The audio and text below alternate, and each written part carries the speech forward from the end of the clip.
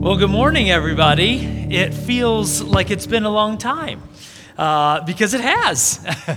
Matt Nelson made the joke that to the worship team this morning. He said, careful, Pastor Brent hasn't preached in like 3 weeks, so it's built up.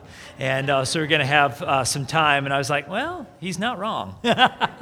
So seriously, though, good morning. Glad you're here. Whether you are here for the first time or this is your 100th time, or whether you have believed in God and followed Jesus for a long time, or you're new in your faith, or maybe you're not sure where you're at with God, what you think about God, what you think about the Bible. No matter where you are, we're just glad that you're here, that you're joining, that you're worshiping, and we want you to know that this is a safe place for you to explore, to dig in, to ask the question for yourself, what does it look like to follow Jesus, to follow God? And so we're glad that you're here. Well, we are going to continue a series that we started last week. It's a 7-week series called Puzzled by the Bible. Puzzled by the Bible. So a lot of times we treat this book, the Bible, like a puzzle. We know the pieces, we know some pieces, we can quote some verses, we've heard of some of the stories, but we forget sometimes that it is one big puzzle, one big story. It all weaves together and it's all saying the same thing. Every single word, every single thing in God's word is one big story. It's every single thing in here saying the same thing. We don't always think about that. We take bits and pieces because you can't swallow this thing whole all the time, but it's one big story. Now, Pastor Chris did a phenomenal job last week jumping in. So just so that you guys know, a couple of people in our family got COVID. Yay! Yes, very exciting. And so the rest of us had to quarantine. And the reason you didn't see me this morning is because even though we are good and we haven't had any symptoms, we tested negative, all this stuff, we're just being ultra careful for you guys, okay? So you won't see me this morning except when I get to be right here and talk to you. Isn't that fun? And so we're just being extra careful this morning. But the deal is that Pastor Chris jumped in last minute, literally on Friday morning. I called her and said, okay, so the sermon's written, and you get to deliver it. It didn't quite come out that way. I asked her, right? And she was very gracious. She's like, absolutely, I'll jump in. It'll be fine. And I don't know about you, but I watched it online with my family last week in quarantine. She did a phenomenal job, right? Those of you that are here, you know that. And so what I want to do today is, we kind of mentioned this. I think Pastor Chris mentioned, she mentioned it last week, and I'm going to mention it again. This series is largely coming from and inspired by another pastor named Kevin Myers, who preaches at a church called 12 Stone. And they actually delivered this series over 10 years ago. We've been kind of holding on to it. We've been praying about it. I've been seeking after when God wants to kind of pull the trigger on this thing. Well, now is the time. And so this has been percolating for a long time, I'll say that. And so this is a 7-week series, Puzzled by the Bible. It was inspired by Kevin Myers from 12 Stone Church. And what I want to do is, Pastor Chris kind of gave the overview of why the Bible is one big story. Well, I want to review it really fast. I will tell you this is going to be like a fire hose coming at you for the next 7-8 minutes, okay? I'm going to literally just, it's going to come at you like crazy fast. If you don't quite understand all of it, please go back to last week's message where Pastor Chris unpacks this in a lot of detail so it's very understandable. I'm not going to make it understandable per se. I'm just giving it back to us so that we can review. We're probably going to do this just about every week, in fact, because it's important to know what we're doing in order to understand what we're saying each week, okay? So, without further ado, let's review. The Bible is one big story. Really important. It is not just a collection of verses that were randomly stuck together. It is one big story from cover to cover. Now, there are two main parts of the Bible, right? There's the Old Testament, which we would also call the Old Covenant or Old Promise or Old Contract between God and people. We're actually going to talk about that a little bit more today. The Old Testament. Then there's the second part of the Bible, which is called the New Testament, the New Promise, the New Covenant, the New Contract between God and people. Old Testament, New Testament. Now, If you go to the first part of the Bible, the Old Testament, there are 5 events that ascend in order to point to the pivotal point of the whole story, one big story of the Bible, which we'll get to. Okay, let's go through those 5 ascending events. The first event is very simple: God and righteous people in paradise. So what this is God creates the world, puts the first man and the first woman in there, Adam and Eve, and they live in this perfect world. Everything is perfect. Can't get better. First event.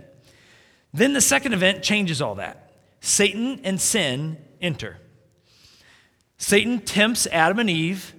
Sadly, they give in to temptation. They sin. They go against God. And Satan and sin enter our world and basically mess up a perfect world. I don't know about you, but has anybody noticed the last couple of years, we don't live in a perfect world? We are a long ways from the Garden of Eden, aren't we?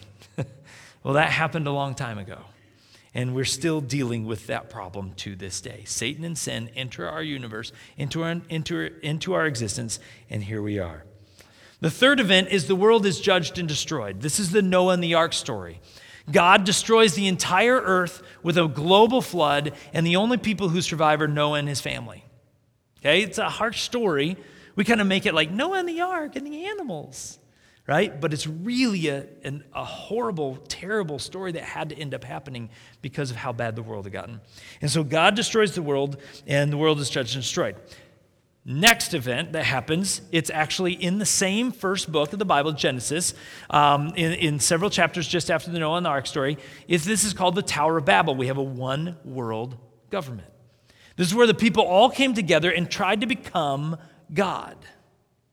They tried to reach and attain the status of God.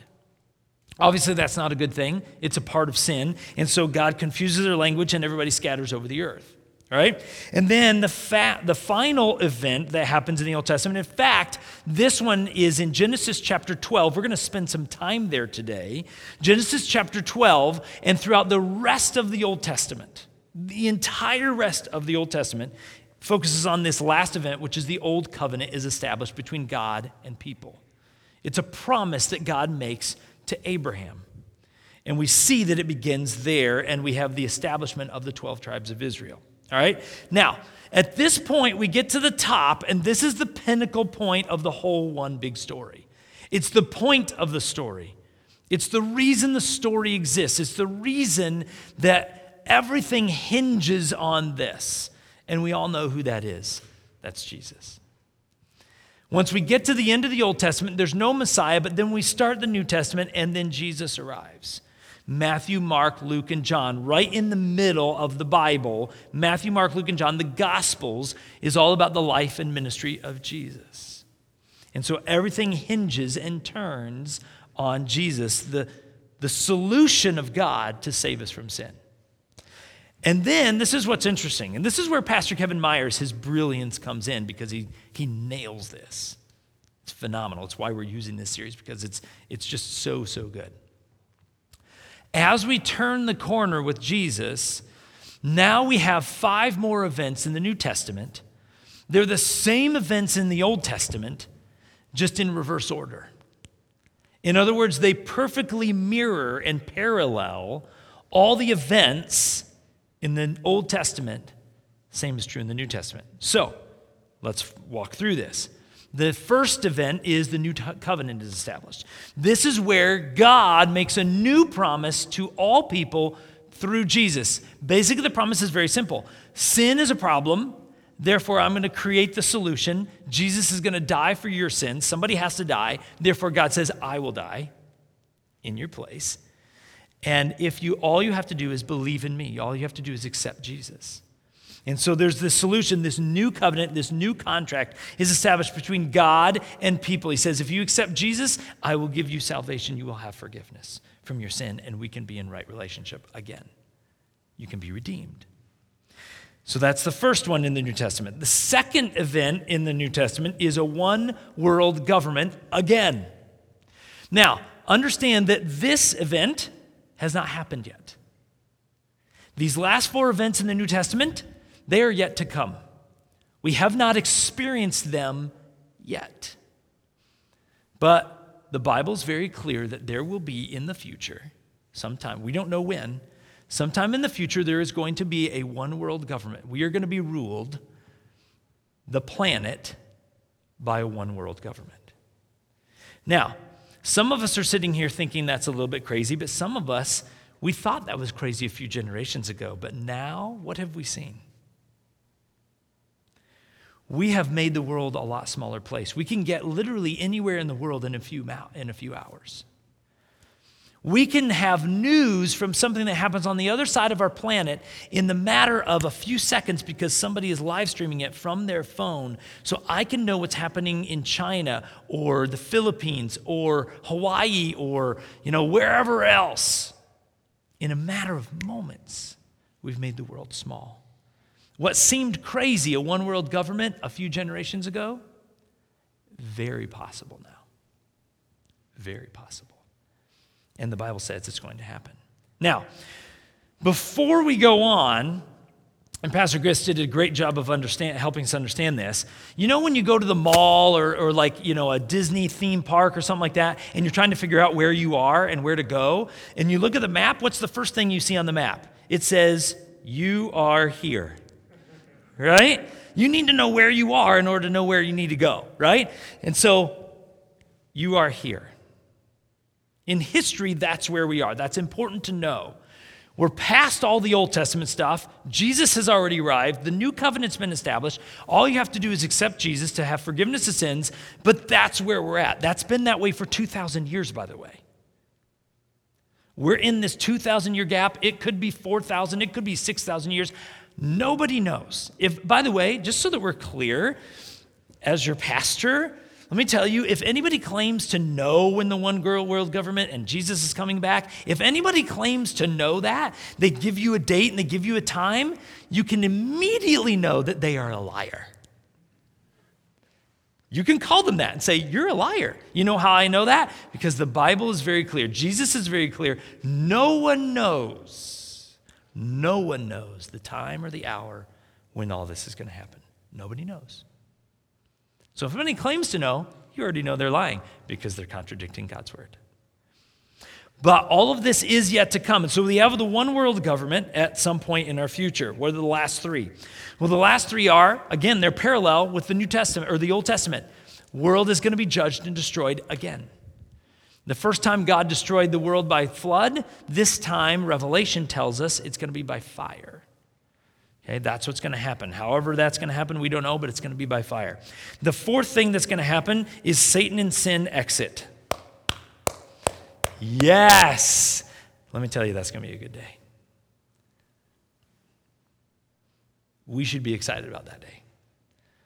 Because can I tell you that literally every single problem that you've ever had in your life is because of Satan and sin. And the Bible's very clear that God is going to kick Satan and sin to the curb. Literally, you know what it actually says? Literally, it says they will be cast into hell. That's what the Bible tells us. I'm just quoting scripture here. It says God will kick them into hell where they have to stay for eternity. That's going to be a good day for us because every bad thing comes from Satan and sin. And so they're going to exit. And then the final event is that we have this existence of God and redeemed people. We're not righteous. We're righteous and redeemed because of Jesus. Redeemed people in paradise. Now, like I said, that was kind of like a fire hose, right? I flew through that a lot faster than Pastor Chris did last week because this was the second time around, right? So that was review. We'll do that again and again probably throughout this series. Now, the truth is that we cannot fully understand anything about Jesus unless we understand the one big story. We cannot fully understand what God is doing with Jesus unless we understand the entirety of this one big story. Let me try to make that point. So let's go back to the fifth event in the Old Testament where the Old Covenant is established. The Old Covenant is a promise. It's a promise that God gives to Abram, or who we know as Abraham. And God makes this promise to Abraham. And I want to go back to Genesis chapter 12. If you like to follow along on your phone or in your own Bible, whatever, then go ahead and go to Genesis chapter 12. We're going to be there, okay? And I want to start in the moment where God first makes some big-time promises to Abraham. All right? Genesis chapter 12, God is going to make some big-time promises to Abraham, and therefore to a lot of other people, but he makes this specifically to him. Genesis chapter 12, verses 1 through 3. The Lord said to Abram, who is also Abraham, "Go from your country, leave your country, your people, and your father's household to the land I will show you." So what's the first promise? I'm going to give you a land. This is very interesting, but did you know that the nation of Israel is on the very land that God gave and promised to Abraham thousands of years ago? Still exists. Promise is still there. Then he makes another promise. "I will make you into a great nation, and I will bless you." That's going to become the nation of Israel, the 12 tribes of Israel, out of his family line. "I will make your name great, and you will be a blessing. I will bless those who bless you, and whoever curses you, I will curse." And then this is the third promise, "And all peoples on earth will be blessed through you." Big time promises, right? God comes to Abraham and says, "I'm going to make you into a great nation. I'm going to give you this great land, and I'm going to bless all people through your family." Now, what is he talking about with that third one? I'm going to bless all people. Is that like you walk into the room and say, "I am God's gift to you," right?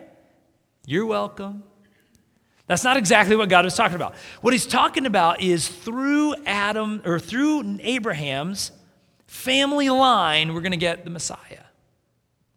Fast forward thousands of years after this promise is given, and we have Jesus who comes out of Abraham's family line. So when God says, "I'm going to bless all people through you," that's what he was talking about. He was talking about Jesus. Now, here's what's interesting.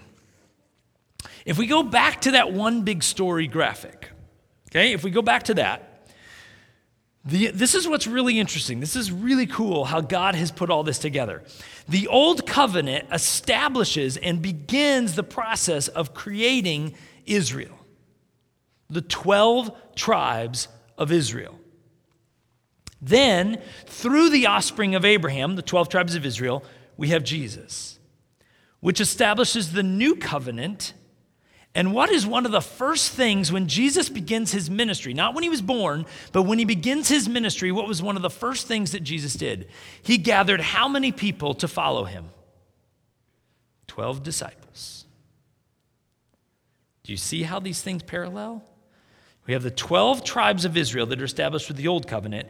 Now the new covenant is established, and Jesus, the very first thing that he does in his ministry is he gathers 12 people to follow him, his 12 disciples. And then what do the 12 disciples do after Jesus dies on the cross and rose from the grave? The 12 disciples carry the message, the good news of Jesus, to literally every person that they can find, and it becomes thousands, and then hundreds of thousands, and then millions. And to this day, right now, where we sit, billions of people have either accepted Jesus or heard the message of Jesus. In other words, we are the living example of God's promise to Abraham. "Through you, Abraham, I will bless all people." That includes you and I. Isn't that cool? All the way thousands of years ago, God made this promise, and here we are seeing that still happening. It's one big story. Now, I want to turn the corner here a little bit because you're like, okay, this is great. I'm glad you love history, Brent. That's fantastic. I'm done. I can see it on some faces. You're like, fantastic. So what? Right? You're wondering that. And that is an important question. You should, just so that we're clear, I'm serious about this. You should, anything you hear, especially at church, but anything you hear, you should always ask the question, so what? Why does this matter? Why does it matter to you? Why does it matter to me? Why should it matter to any of us? This one big story. Well, I want to answer that here today by focusing on the story of Abraham, a piece of the one big story. So let me ask you this question. What is the one major thing that Abraham wanted that you and me and every other person on the planet wants? What was the one major thing that Abraham wanted that we all want? Every person. You know what the answer to that is? He wanted a blessed life. Every one of us are chasing after a blessed life. Partly I know this because I've never had anybody come up to me and say, Pastor Brent, I am really going after a cursed life. I've never had one. I've always wanted a cursed life. I've always wanted more problems than I have, and I've never experienced that. And so I am chasing after a cursed life. And I'm really hoping I get it. I've never heard anybody say that. You know why? Because nobody ever wants it. Now, would we all have a different definition of what a blessed life is? Yes. We all may be chasing slightly different things. In fact, some of us may be even chasing the wrong kind of life that we think will give us blessing. But the truth is, we're all chasing a blessed life. We all want one. So did Abraham. And so the question I want to answer today is, how do we get it? How do we experience, how do we find, how do we capture a blessed life? One that only God can give. Well, I want to give you two things from Abraham's story today that illustrate how he received a blessed life and how you and I can receive a blessed life from God. The first one, in fact, both of these, neither one of these are going to be surprising. You're going to be like, whoa, no, you're not. But they're going to be so simple and so clear, but they're so important because here's the thing. You know what I'm learning as I get older and older and older and lose more and more of my hair? Getting older and losing more of it just goes together. You know what I'm learning? The simplest things are the hardest things. I'm going to give you the two simplest, easiest to understand things, but they're the hardest things to do. But if you don't do them, you cannot. It's impossible to experience a blessed life. Let me give you the first one. The first one is you have to follow God. That's simple, right? Again, I told you it wasn't going to be mind-blowing. You're like, no. Wow. Where did you find that? Where did you come up with that? No way. I have to follow God. You have to follow God first, foremost, and only. It doesn't help. It doesn't work to follow anyone or anything else. So let's go back to Abraham's story to illustrate how we need to follow God, right?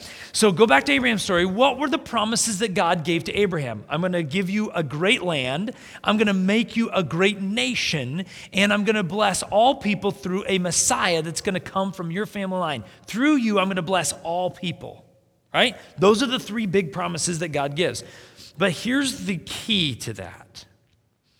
Do you remember when I read Genesis chapter 12 just a few moments ago, do you remember what God said first before he gave the promises? This is where as humans we get tripped up. Sometimes we forget the conditions of the promise. Do you remember how God started before he gave those amazing promises to Abraham? I'm going to give you land, the nation of Israel. I'm going to make you a great nation, 12 tribes, all coming from your family. Woo! And all people on earth, Abraham, your name is going to be great. It's going to be known for thousands of years. You're going to be amazing. All people are going to be blessed with you. But do we catch what God told him to do first? Do you remember what God said? God said to Abraham, I need you to leave your people. I need you to leave your country. I need you to leave your father's household. I need you to go. I need you to go somewhere else. I need you to leave everything you know, everything that's comfortable for you. I need you to leave all of that. I need you to walk away. That's the first thing that God said, right? And I love this. You know what it says the very next verse, verse 4?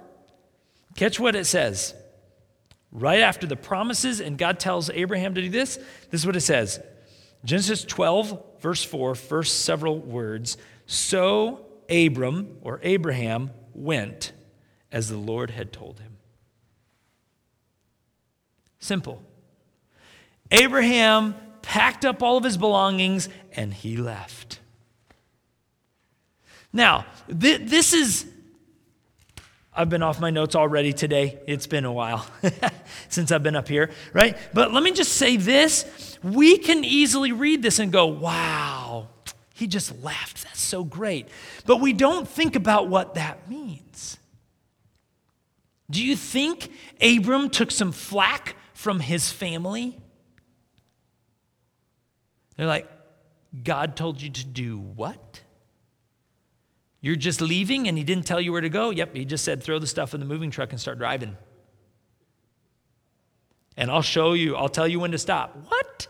How many of you, if your children come to you and say, hey, God told me to just load everything in a van and I'm going to start driving and he's going to tell me when to stop. How many of you are like, man, that is so awesome. I love you. Call me when you get there. I doubt it. As parents, I know, because I see my kids doing anything slightly dumb, and I'm like, that's a no. We need to curtail this right now. Because I see where this leads, and it's not going to go well for you or for me. Right? Abram just leaves. And we have to understand that that was not an easy thing for him to do. But it does illustrate a very important point for us. If we are going to follow God, it will require us to leave, to walk away from some things and even some people. That's important. A lot of people want to follow God, but they're not willing to leave the things they need to leave behind to do it. In order to follow God, you have to leave some things behind, including sin.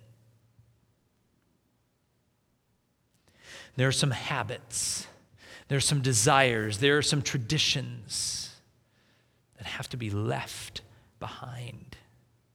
There are some thought patterns. Laura talked about some ruts already this morning. Hey, we got a little mini sermon this morning. Did you notice that? It's flowing strong for my family today.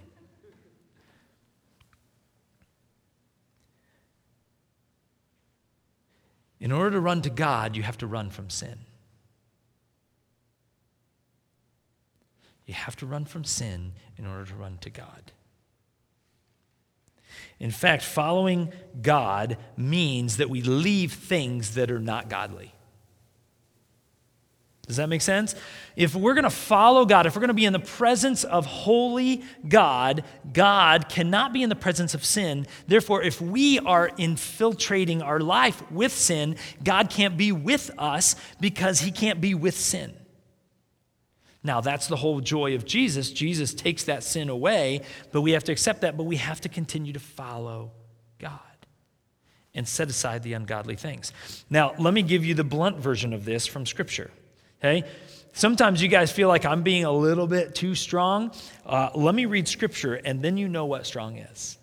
This is from the book of Galatians chapter 5, verses 19 through 25, just so that you have the reference there. My guess is nobody in here has this hanging on your wall. Because this is like in your face, right? The Apostle Paul writing about following God versus following sin. Okay, listen to what he says. The Apostle Paul writes, when you follow the desires of your sinful nature, when you chase after sin, the results are very clear. Sexual immorality, impurity, lustful pleasures, idolatry, sorcery, hostility, quarreling, jealousy, outbursts of anger, selfish ambition, dissension, division. By the way, have you guys seen any of that the last couple of years? Yeah. And it continues. Envy, drunkenness, wild parties, and other sins like these. And then he gets really, really blunt. Listen to what he says. He says, let me tell you again, as I have before, that anyone living that sort of life, chasing sin, will not inherit the kingdom of God. That is something our world needs to hear a little bit more of. Following God is not just, God loves me so I can do what I do and try to do the best I can. Do the best you can, absolutely. But following God also requires you to leave that stuff alone. You have to walk away.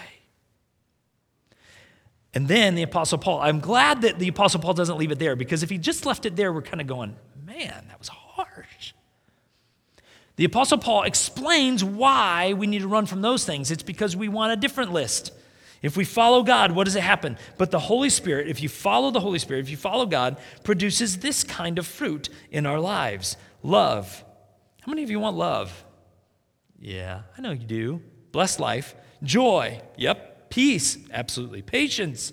Kindness. Goodness. Faithfulness. Gentleness. And self-control. By the way, just asking, which list would you like to dominate your life? Which list does dominate your life? Following God requires walking away from some things. It just does. And so I want to pause for just a moment. I know that everybody in the room wants me to move on, but I'm not going to just yet, because we don't like to deal with this part of it. Following God requires us to walk away from some things. So let me ask you the question, and yes, I'm going to pause for a moment. What do you need to walk away from? What in your life is dragging you back to that first list, which is keeping you from the second list, the fruit of the Spirit? What do you need to walk away from? In fact, let me ask you this. Do you have the courage? Do you have the courage to walk away from things that you've been involved in for years, maybe even decades? You know you're going to be judged by your friends for it. You know you're going to be called out for it.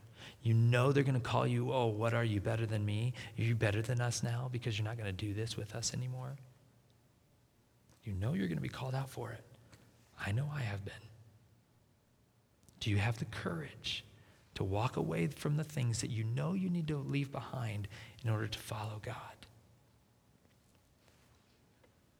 So the first one is we need to follow God. Abraham demonstrates this. But then the second one is also just as easy and just as hard to do. The second thing, if we want a blessed life, we need to follow God, but then we also need to wait on God. Yay! How many of you love waiting? How many of you just love waiting? Nobody's with me? I'm not with you either, right? I hate waiting. Now, I talked about this, right, a few weeks ago in our Christmas series, didn't I? Talked about waiting on God. But the truth is that Abraham and Sarah, his wife, had to wait a long time on God. So what was the promise of God? Remember? God said, I'm going to make you a great nation. You know what that means? You're going to have a huge family. You know what that requires, though? Children. You know how many children Abraham and Sarah had when they got really, really, really up in years, up in age? 0. No kids. None. 0. And Abraham and Sarah, I'll just say, they got tired of waiting. You ever get tired of waiting? Oh man, I get tired of waiting. I've joked. I thought I was patient until I had children, and then I realized, man, I'm not patient. I just hadn't had struggles yet or something. I don't know. Right? We have to wait on God. Abraham and Sarah, they got tired of waiting on God. I want to prove this. Fast forward 3 chapters past the promises of God. This is a long time after God made the promises. In fact, I think, probably by math, maybe 20, 25 years later, Abraham and Sarah are like, we're going to make you a great nation. They still haven't had any kids. Not a single one. And Abraham and Sarah, they are getting impatient. I know this because of what Abram says to God. Let me read it for you. Genesis chapter 15, starting with verse 2. But Abraham replied, O sovereign Lord, he gets really blunt with God here. What good are all your blessings when I don't even have a son? That's being really blunt with God. God, what good are your blessings if you don't make good on them? That's what Abram's saying. That's what Abraham is saying. What good is it? Since you've given me no children, Eliezer of Damascus, a servant in my household, will inherit all my wealth. You've given me no descendants of my own, so one of my servants will be my heir.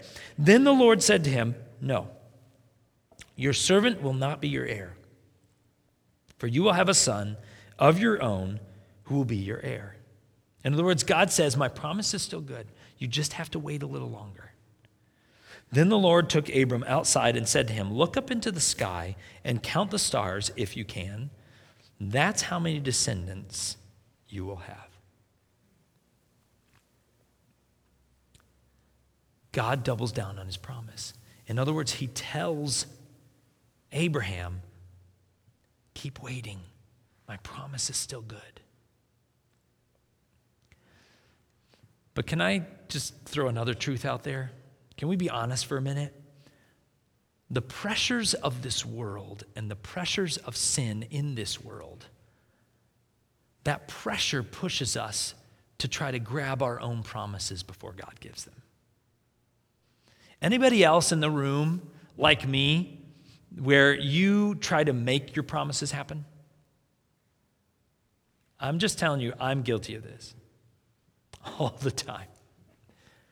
If I want my children to be good at a certain sport or something like that, my wife knows. She can tell you, this is true. I'm like, man, we need to sign them up for this. We need to get them into that. I'm going to try to do everything I can to make sure they're good at that.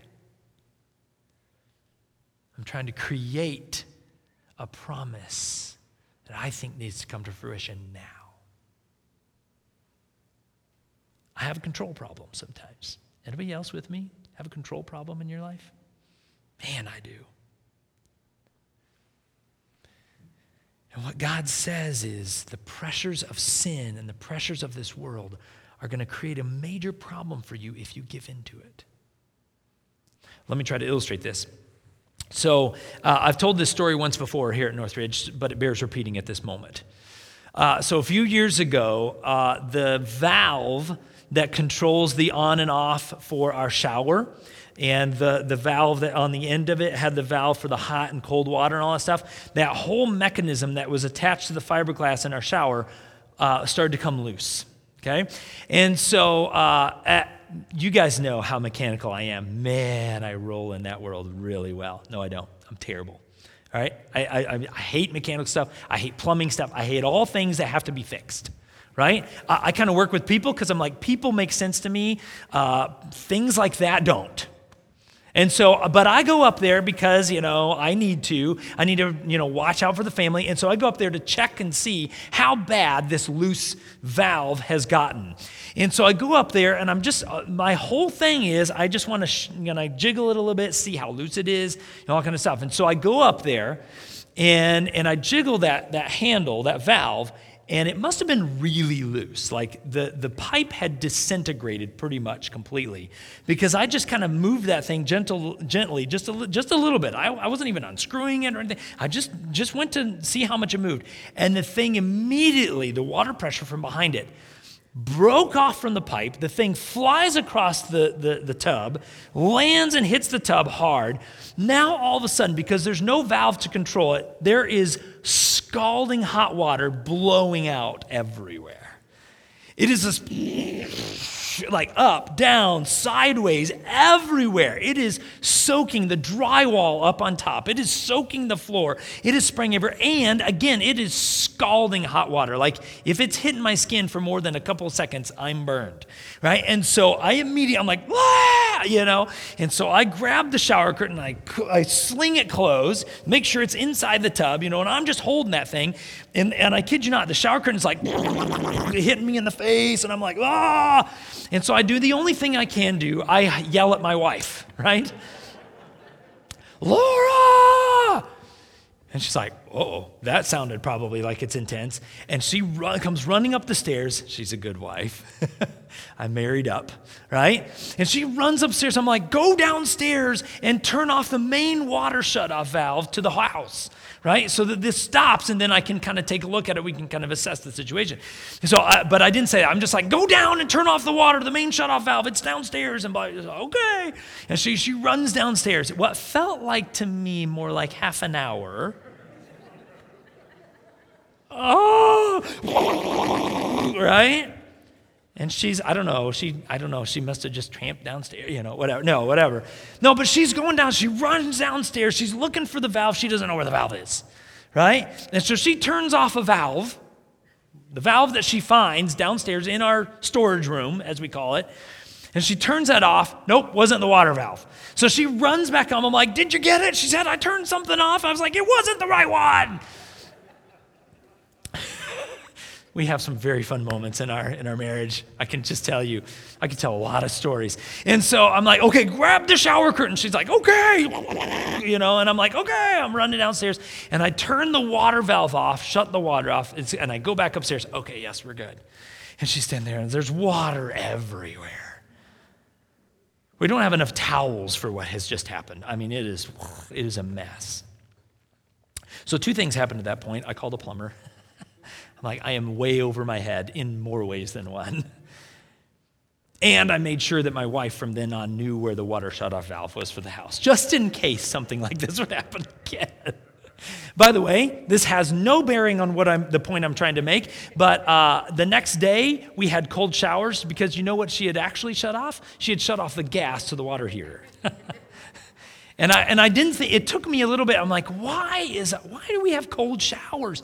And then I was like, the valve, she turned another valve off. I had forgotten about it, right? After all the trauma of the day. And so I went down there, got the gas back on, got the pilot light lit. Okay, we're good. And we had hot showers the next day. All that to say that when we give in to pressure, it creates a mess. If you give in to the pressure of this world and the pressure of sin in this world that says you deserve the promises, and we package it in, you're worth it. You're worth it. You get your promises now. You're worth it. You get yours. You climb the corporate ladder. You are worthy of it. And we package it in this self-righteous thing, like you can be anything you want. We say those kind of things. True, that's great, but that doesn't mean you grab whatever promises you think you should have and you should want, because you might be grabbing the wrong promise, and it's not the promise that God has for you, which is going to be way better than the promise you think you want.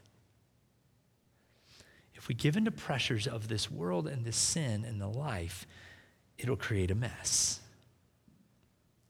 In fact, let me just say this. When we focus on the problems and the pressures of this world and sin, the promises of God tend to fade. If you're focusing on the problems of this world and the problem of sin, if you're focusing on that, if you're tuned into that, then the promises of God are going to diminish. But thankfully, the reverse is true. If you start focusing on the promises of God, guess what happened to the problems and pressures of this life? They tend to fade. That's the direction we need to go. But it all requires following and waiting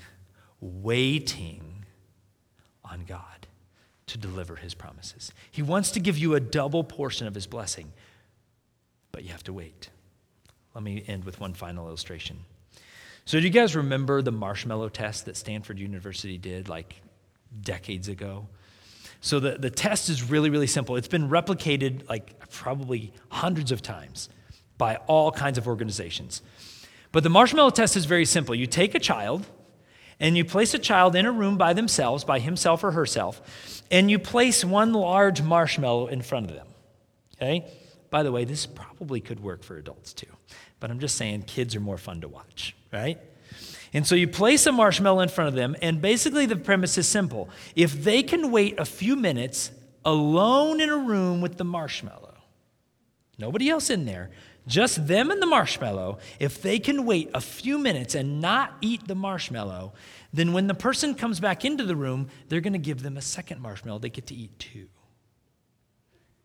That's a good deal, right? But the key is they have to wait with the marshmallow and them in the room by themselves, nobody else there. In fact, a church did a video on this and kind of illustrated this point with the marshmallow test. It's pretty cool. Let's take a look.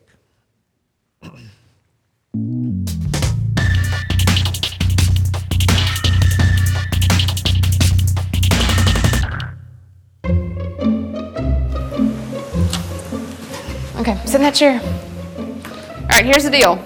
Marshmallow for you. You can either wait, and I'll give you another one if you wait, or you can eat it now. When I come back, I'll give you another one, so then you'll have two. But stay in here and stay in the chair till I come back, okay? All right.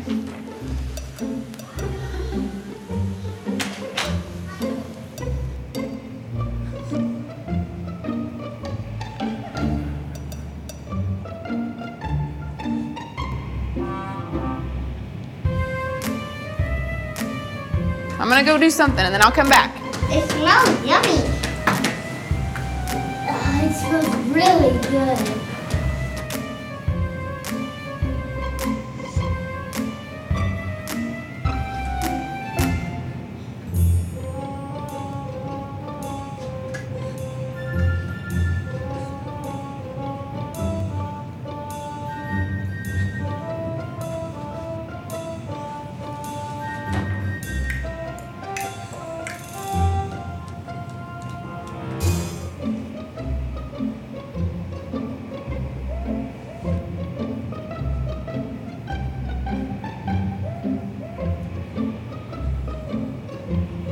All right, so it's up to you. You can have it now or you can wait. Okay?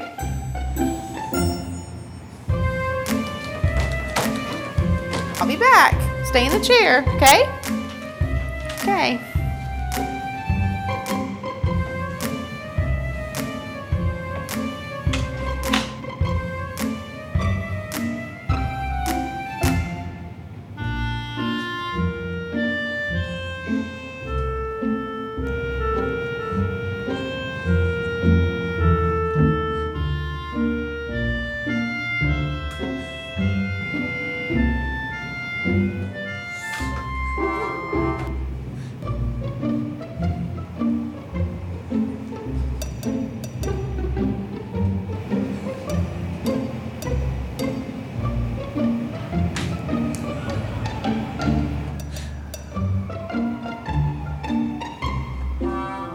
All right, so I'm gonna leave and then I'll come back, okay? So you can either eat it right now or you can wait. Either way, okay? Okay.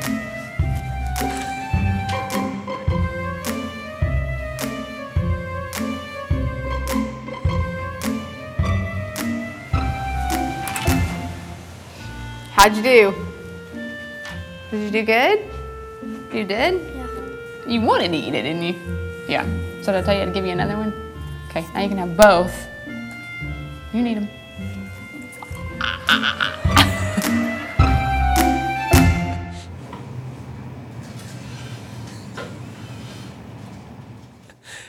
Isn't that awesome?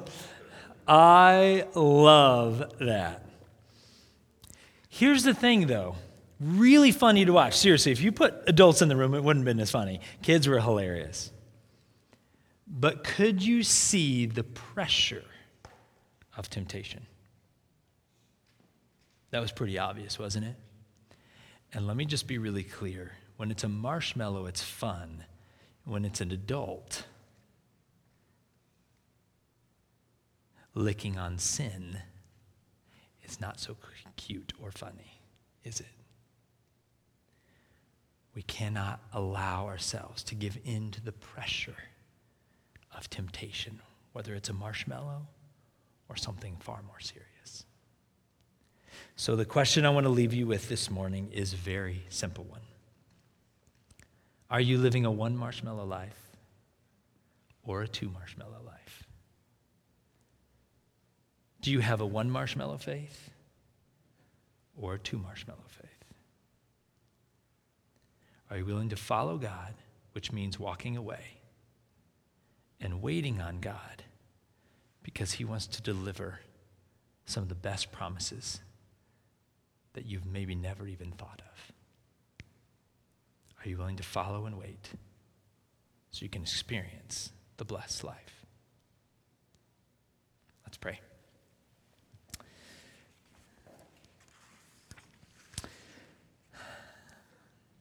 Lord Jesus, I don't know exactly where everybody is in the room or listening online today. But there might be a few different groups of people. Maybe there's some people in here who they're feeling like they're faithfully following God. They're following you, they're waiting on you, they trust your promises, they're focusing on your promises, and so the pressures and the problem of this life are a distant way back behind them. They're not worried about that because they're focusing on your promises. And so I celebrate that. If there are people in here that are doing that, that is amazing. We're grateful for that. Maybe there's another group of people in here that maybe they have given in.